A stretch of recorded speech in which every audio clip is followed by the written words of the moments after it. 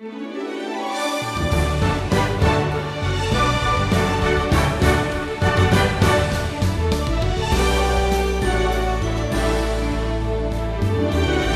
you're committed to following the Lord by faith, you'll face new challenges along the way. But you know what? Those challenges also bring new opportunities and perhaps new people to whom you can minister. And through it all, you see the grace of God at work. There's an account in Acts 16 that illustrates all of this, and Stephen Davey takes you there today. This is the Wisdom Journey. Stephen called this lesson the first church in Europe. Well, today the Apostle Paul is about to set out on his second missionary journey. We're in the 16th chapter of Acts. He's joined by some new ministry partners. He's chosen Silas, who's called a leader among the brethren, back in Acts chapter 15 and verse 22. He's also with a young man named Timothy. Timothy was added when they went again through Lystra. Now, in chapter 16 and verse 1, we're told that Timothy is the son of a Jewish woman who was a believer, but his father was a Greek. Now, we're going to learn later on in the New Testament that Timothy was raised by a godly mother and grandmother. Eunice, along with the help of her mother, Lois, they were both committed to teaching Timothy the Word of God. Beloved, I consider some of the greatest people of faith to be godly women who are married to unbelieving husbands. And in a very real sense, I've always thought that they were spiritual widows. And I'm sure their hearts ache. Perhaps I'm speaking to someone today just like this. Your heart is hurting to see your husband walk with God. Well, you have these two courageous women back here raising their son and grandson to know the Word of God. We have no record that Timothy's father ever came to faith in Christ. But Timothy, well, he's eventually going to become the pastor of the church there in Ephesus. And I think we ought to learn from this, beloved, that the absence of a godly father does not forfeit the potential of godly children. Timothy's evidence that an unbelieving husband cannot overshadow the testimony of a godly mother, a godly grandmother who followed the Lord. Now we read here in verse 3, Paul wanted Timothy to accompany him, and he took him and circumcised him because of the Jews who were in those places, for they all knew that his father was a Greek. Well, now, though his mother was Jewish, Timothy's father was a Gentile, and Timothy had not been circumcised. Now, Paul's action here might seem strange in light of the controversy we just covered back in Acts chapter 15. But keep in mind that this has nothing to do with Timothy's salvation. It's all about Timothy's future testimony and ministry among the Jewish people. This is going to allow Timothy access to speak in the synagogues whenever the opportunity arises. Well, now, as Paul and Silas and Timothy travel westward through Asia, verse 6 tells us that they were forbidden by the Holy Spirit to speak the word in that province. Then, when they attempt to go into the province of Bithynia, a little further north, verse 7 tells us the Spirit of Jesus did not allow them. Now, we're not told what this looked like for Paul, but God in His sovereignty is clearly directing His servants. Maybe you've experienced in your life some kind of closed door of ministry, and, well, God opened another door instead. Well, this is happening to Paul here and this team. Paul wants to go north, and then he wants to go east. God wants him to go west into what we today call the continent of Europe. Well, here in verse 9, God clarifies His direction to Paul. He gives him a vision of a Macedonian man saying, "Come over to Macedonia and help us." Now, Macedonia was a Roman province in what today is called northern Greece. The missionaries clearly understood this is God's direction. He's closing one door, but He's opening another door of ministry.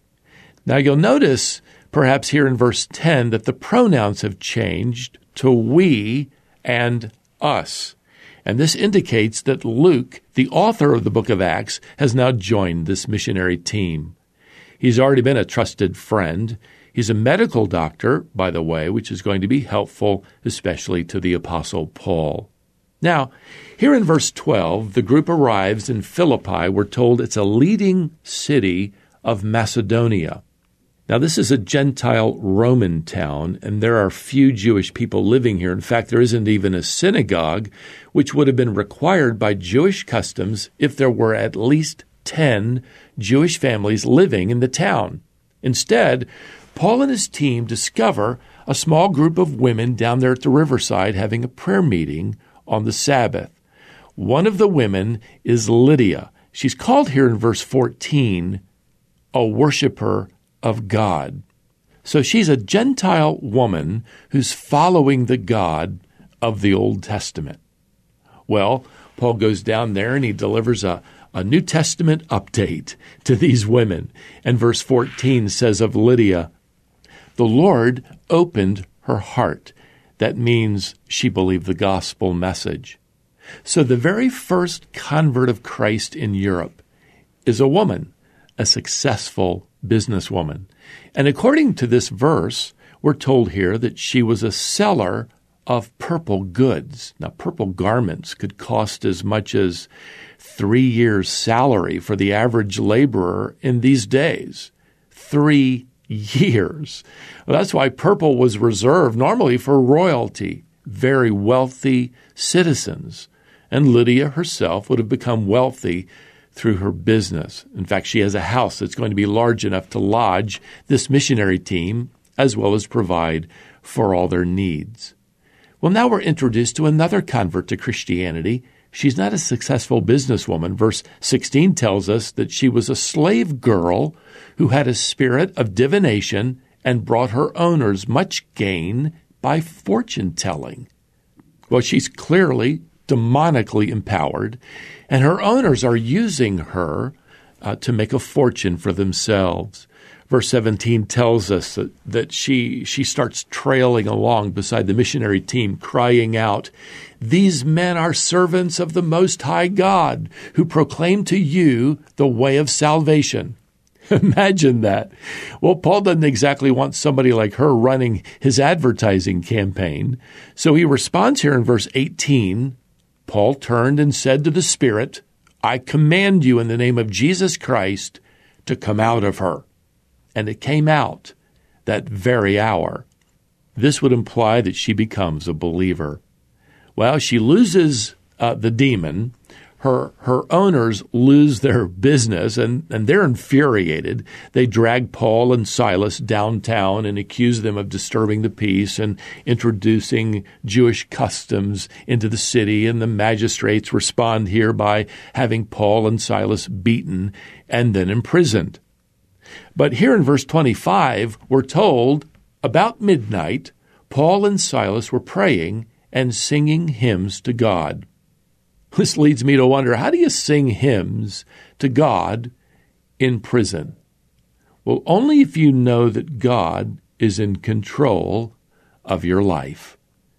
Now, verse 26, suddenly there was a great earthquake, so that the foundations of the prison were shaken, and immediately all the doors were opened, and everyone's bonds were unfastened.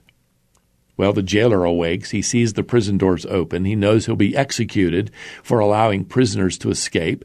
Well, he decides to go ahead and kill himself instead and get it over with. Paul calls out here, telling him not to harm himself because all the prisoners are still there. I got to tell you, I think the greater miracle isn't the earthquake. I think the greater miracle is that all the prisoners are staying in their cells. The jailer can't believe it, but he immediately understands this is all according to the power of God. Paul and Silas have been preaching. He's been listening. They've been singing. He's been listening. So he asks them here in verse 30, "What must I do to be saved?" You know what he's asking? What do I have to do to get what you have?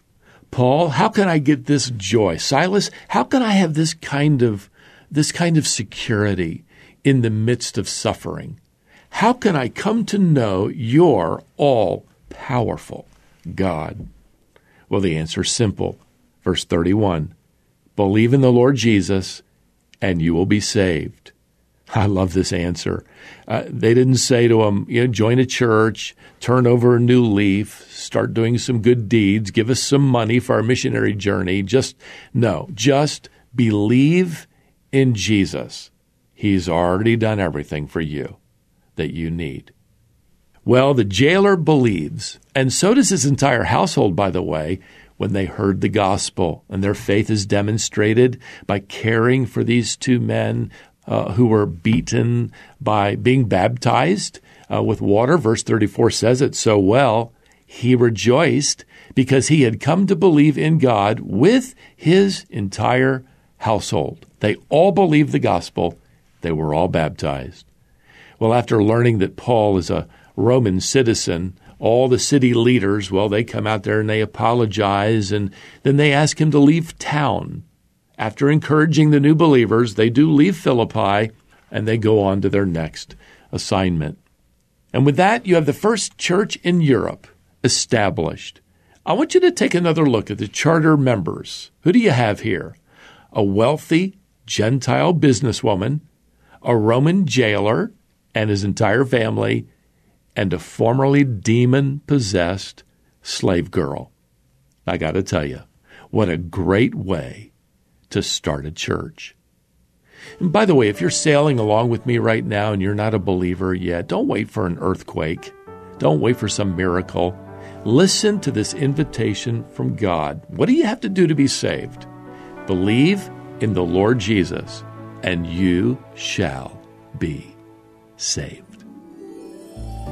Well, until we set sail again, may the grace of the Lord Jesus Christ and the love of God and the fellowship of the Holy Spirit be with you all. Amen.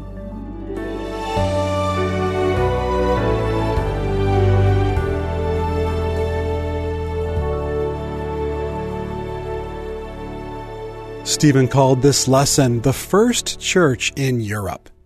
He'll continue through Acts and the rest of the Bible as this wisdom journey continues in the days ahead. Be sure and sign up for a group we call Friends of Wisdom. It's free, and you'll begin receiving resources to help you grow in your faith and walk wisely through life. Visit wisdomonline.org/friends to sign up today. Join us next time to continue the wisdom journey.